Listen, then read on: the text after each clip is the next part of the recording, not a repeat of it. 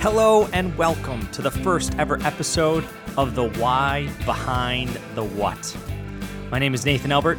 I'll be your host, and I am incredibly excited to start this journey with all of you, all 8 of you listening. That's my guess. Maybe there's more, maybe less. I don't know. But I'm glad you're here. A little bit about me before we get started. Perhaps some of you don't know much about me. My name is Nathan. I'm a Chicagoan turned Rhode Islander. I'm a professional actor turned preacher and pastor. I am a reluctant blogger that turned into an author. I'm a single guy turned a married man and a parent. My son and wife are napping right now in the other room. I'm an extroverted contemplative. I'm a storyteller. I seek to be a minimalist. And now I'm a podcast host of The Why Behind the What. I am super excited and hope you are as well. Before we get into the podcast today, though, I want to give you an update about my book. Some of you may know about this. Some of you may know bits and pieces of it. My book is called Embracing Love, My Journey to Hugging a Man in His Underwear. It'll be available for purchase in about 4 to 6 weeks.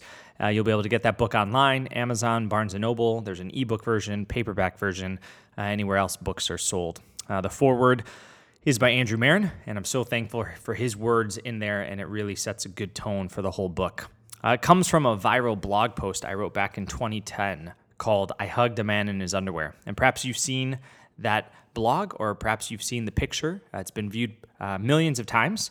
News organizations like BuzzFeed, Huffington Post, BBC have publicized that. Bloggers like Rachel Held Evans and countless others have written about it. And celebrities like Kristen Chenoweth, Lance Bass, Alyssa Milano, they've all shared it as well. The blog is the story of how a group of us sought to be an alternative Christian voice at the Chicago Gay Pride Parade back in 2010. And unlike the other Christian groups that were often behind police barricades shouting hate and vulgarities, we made signs and T-shirts that said things like, I'm sorry. Sorry for the way Christians have treated you. Sorry that churches shun you. God loves and dignifies all people. And my favorite, I used to be a Bible-banging homophobe. Sorry. And so the book is basically a combination of that blog, my journey as a musical theater actor turned pastor, my seminary thesis on the biblical interpretations of homosexuality from both a traditional and a more progressive viewpoint, stories and history of the LGBT community, and then practical and pastoral advice for Christians and ministry leaders about how we can create church communities that are united and that love and that welcome all people. There are probably 2 reasons I wrote the book. The first is unity. I think we've become incredibly divided in especially the Christian church community on this topic. There are those who hold traditional viewpoints that think more progressive viewpoints are heretics or dismissing the truth. Then there's progressives who think that traditional viewpoints are regressive and bigoted. And then we debate until we're blue in the face and we don't want to be around one another. And then almost every book that's out there that I've read on this subject tries to get the reader to change his or her stance on the subject. And so I'm not trying to do that in this book. I do lay out the opposing viewpoints, but my challenge is that you would draw your own conclusions. And I'm challenging all readers to really pursue unity. What does it mean to be unified together? It doesn't mean unanimity, but it does mean seeing each other as the same body, the same family, the same community, seeing one another as humans first and foremost. And so I'm arguing that our ecclesial unity must trump our theological differences. The second reason I wrote the book is because of relationships. I'm challenging readers to be in relationships with people, not only LGBTQ individuals, but people with different theological viewpoints and opinions. For when you don't know people, there's this rabbi who says this, when you don't know people, it's easy to demonize and dehumanize them. But when you do know them, and when you're in a relationship with them, it's much harder to do so. And so relationships change everything. And this is one of the reasons why I wrote this book. It's been an interesting journey to publish it. It's been a long time. Just recently, actually, my initial publisher, he shut down his company right at the moment when the book was about to be released. And so now I'm was frantically trying to find a new publisher, and currently I'm working with a new and really exciting publishing company called Read the Spirit Books. They have quite literally rescued me And I'm really excited they're willing to publish this book. They've also published David Gushie's Changing Our Mind. If you know that book, it's on the same subject. He also endorsed my book. And then Ken Wilson's Letter to My Congregation. Both of those I would recommend if you're interested in the topic. So stay tuned. Get your copy when it's out. In the coming weeks, I'm going to be doing a few podcasts specifically about the book. I'm going to interview people that I reference in it. I'm going to take any questions any of my 8 listeners might have about the book as well. And then we'll kind of go through the book in a handful of episodes. So now, let's get to this podcast, the why behind the what. In the last few weeks, I have been listening to a lot of podcasts, and I've actually been overwhelmed with how much they've impacted me. Some of these podcasts are on leadership, spirituality, sociology, interviews with different celebrities or well-known individuals. One podcast in particular has been so good for my soul. It's as if I'm literally having kind of a sort of spiritual awakening by listening to the podcast. It's forcing me to connect the dots and become aware of everything that's spiritual around me. This one is called the Robcast. That's the one that's really been impacting me. So I highly recommend that to you, the Robcast. It's by Rob Bell. But have you ever had those moments when you hear a podcast and then all of a sudden the ideas that come up in the podcast come up in a dinner conversation, which then relate to a news story you see online, which then connects to something you read in a book a few weeks ago, which reminds you of a prayer you once used to pray, which then brings you back to the initial idea. And maybe, just maybe, this podcast will do something similar. And maybe, just maybe, it'll start a spark and begin a connection to something else. That's what I hope this podcast will become, because that's what many podcasts have been for me. I also listen to podcasts at 1.5 the speed, so I can get through them really, really quickly. I find it absolutely exhilarating, and I can actually retain information much easier at that speed. Now, my wife, on the other hand, she thinks they sound too much like chipmunks at that pace. It stresses her out. She says it hurts her brain to do that. So if you decide to listen to this podcast at a quicker speed, let me know. Let me know if I sound like a chipmunk, and it'll be fun. But after being impacted by these podcasts and my love of blogging, I thought, well, what if I started a podcast? I mean, in some ways, it's going to be like being a talk show host. And being a talk show host has always been on my list of jobs I'd like to have someday list. This list also includes all sorts of things: a toll booth operator, a glass blower, an archaeologist, an architect for tiny homes. I want to be a Freemason for a day because I think it's so mysterious and there's probably some scandal going on there. I want to be a Secret Service agent on a day when I wouldn't have to take a bullet for the president. That's simply because I'm not that courageous. But podcast host, TV host, talk show host is on that list as well. So again, I'm super excited for this podcast. Let me tell you a little bit about what we're going to do and then why we're going to do it. The why behind the what is going to look at unique passions and affinities of my friends and colleagues and mentors and incredibly famous people. That's my dream.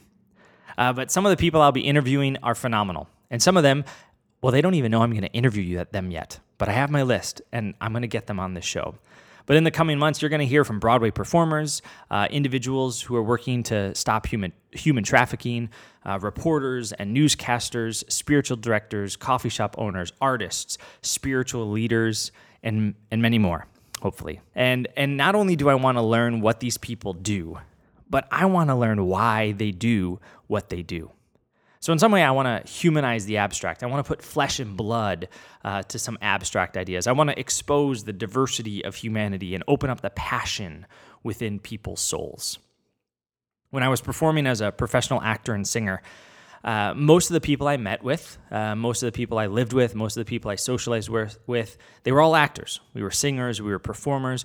We all had similar loves, similar interests, similar passions. And what that did was that connected us so quickly. I mean, I bonded with those friends like I've rarely done with many other people. And although we were this incredibly diverse group of people, I loved them dearly, and we shared the same passion, a passion to perform, to create art, to bring a character to life, to fill an auditorium with our voices and our art form.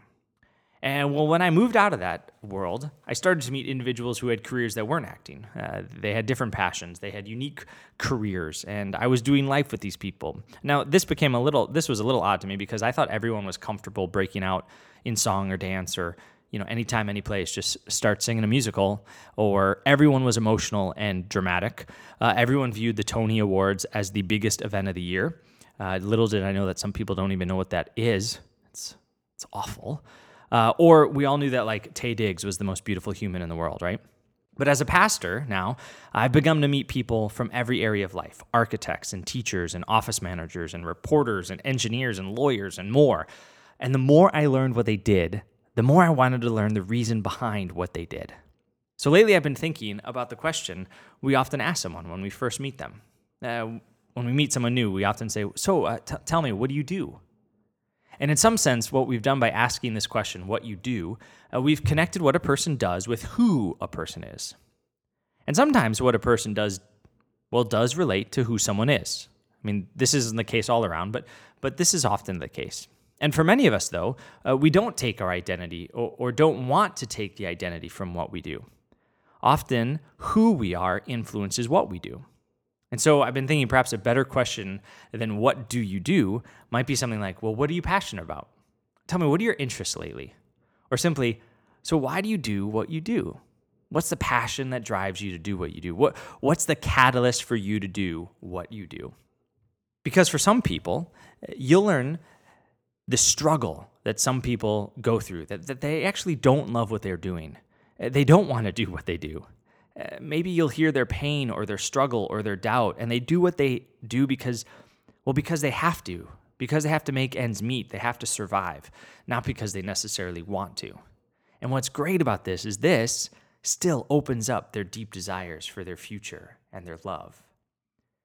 On the other hand, you might learn a deep passion or a strong love or a great excitement lead someone to do what they do. Or perhaps it was happenstance. I mean, they literally got lucky. A door opened up, and that changed the course of their life. So the what might spark a conversation, but the why opens up one's soul. The what might spark a conversation, but the why opens up one's soul. And this is what this podcast is all about. It's about starting a conversation in hopes of opening up our souls. It's getting to the motivations and the catalyst behind the action. It's the passion and the affinity behind the hobby or career. It's the soul within the person, the why behind the what. Now, as a funny example, the what, here we go. I got kicked in the face with a tap shoe once. And that makes for an interesting story, right? Could start a good conversation. And I tell you what, the what hurt. But the why is I was performing a show in Arizona called The Funny Girl.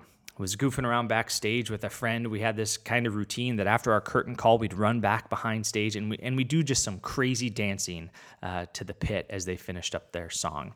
And each night we just would go crazy. So one night, I decided to do a different dance backstage, and for whatever reason, I decided to do a cartwheel. Now, my friend Eddie, he decided on the same night to do a different type of dance and to do a running leap. And so right when I went down, face first to do my cartwheel, my friend Eddie started his running leap by kicking his leg in the air, and his tap shoe totally clobbered me right in the eyeball. I saw a big flash of light. The next thing I knew, there was liquid all over my face. I thought I was bleeding profusely. I covered up my eye. I literally thought my eyeball was hanging out of my socket. That was my first question to them. I was like, tell me the truth. Be honest with me. Is my eyeball hanging out of my socket? So it was brutal. So then went to the emergency room, had a pretty swollen black eye. My eye was swollen shut for the next couple days, and I had to perform the next couple days with a swollen eye from being kicked in the face with a tap shoe. It's funny, also at this time, for this role, I had to have a mustache for the show. So here I was, like a 25-year-old kid with a mustache, and this was way before mustaches were popularized by hipsters. So it was a rough time. But let me give you a better example from both my acting and my preaching career. Now, as an actor, I loved performing. I mean, there's nothing like the rush of being on stage, of making an audience laugh, making them cry, hearing their applause. taking your bow at the end of 2 hours of just pouring out these emotions and this music. It's wonderful. But the real reason I loved acting, actually, was the rehearsal. Because this is where the real stuff happened. This is where the creation happened and the true acting would occur. And so I'd take written word and you'd memorize it, and you'd take a script and you'd internalize it and you'd bring it to life and you'd emote those words. And sometimes in a rehearsal, you would perform more authentically, more real than you ever would in a performance.